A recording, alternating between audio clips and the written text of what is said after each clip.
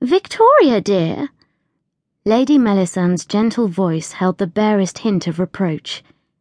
"You may commence with pouring." Victoria blinked and realised that her mother had been sitting with her hands folded perfectly in her lap whilst their two guests waited with empty teacups. "Of course, Mother.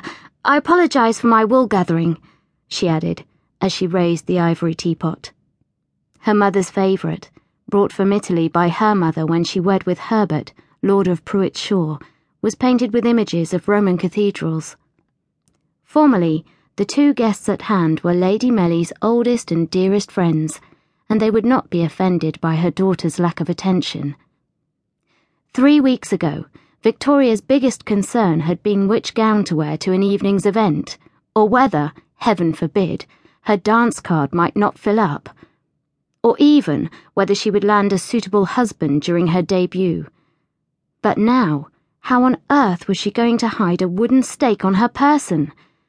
One couldn't just slip it into one's glove or down one's bodice. "Not to worry, my dear Melly. I'm sure the chit is just a bit distracted with her coming out in less than a fortnight." Lady Petronella Fenworth smiled gently at Victoria as she retrieved her steaming cup. Of the 3 matrons, she bore the sweetest disposition, one that matched her delicate, angelic face and tiny frame. She reminded Victoria of a china doll.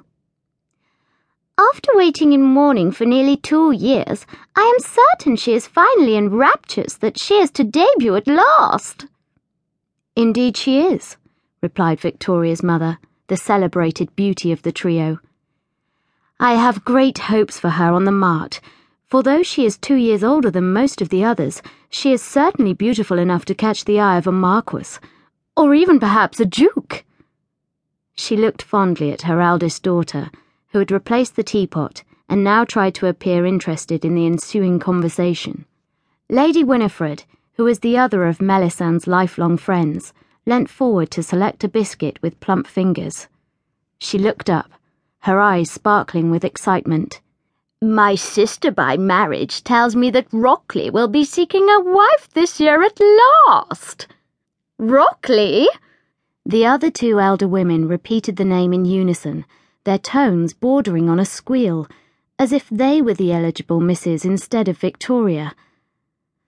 Since both ladies had been married for nigh on a quarter century, at least until Melisande had been widowed a year earlier, it was quite unnecessary and rather ear-splitting.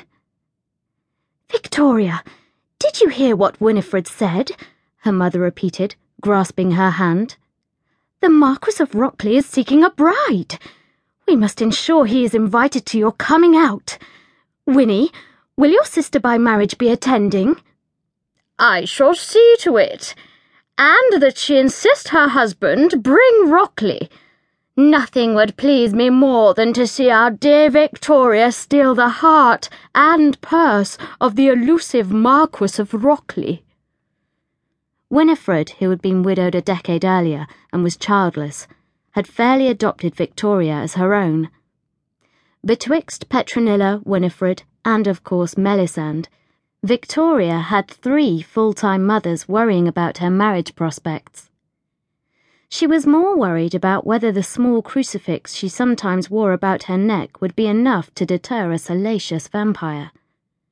According to Aunt Eustacia, it would, but as Victoria had yet to come face to face with one of the creatures, she wasn't completely convinced. In fact, that had become her biggest source of distraction in the last few days. When would she see her first vampire? Would one simply leap out of the woodwork one evening, or would she have some kind of warning? A sharp rapping on the parlour door drew the tittering lady's attention from discussions of Rockley's physique and his income. "Yes, Jimmins?" asked Melisande when the butler peered into the room. "I am in receipt of a summons for Miss Victoria to Lady Eustacia Gardella's home.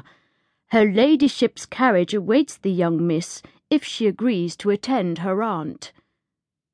Victoria set down her teacup with a sharp clatter. More training.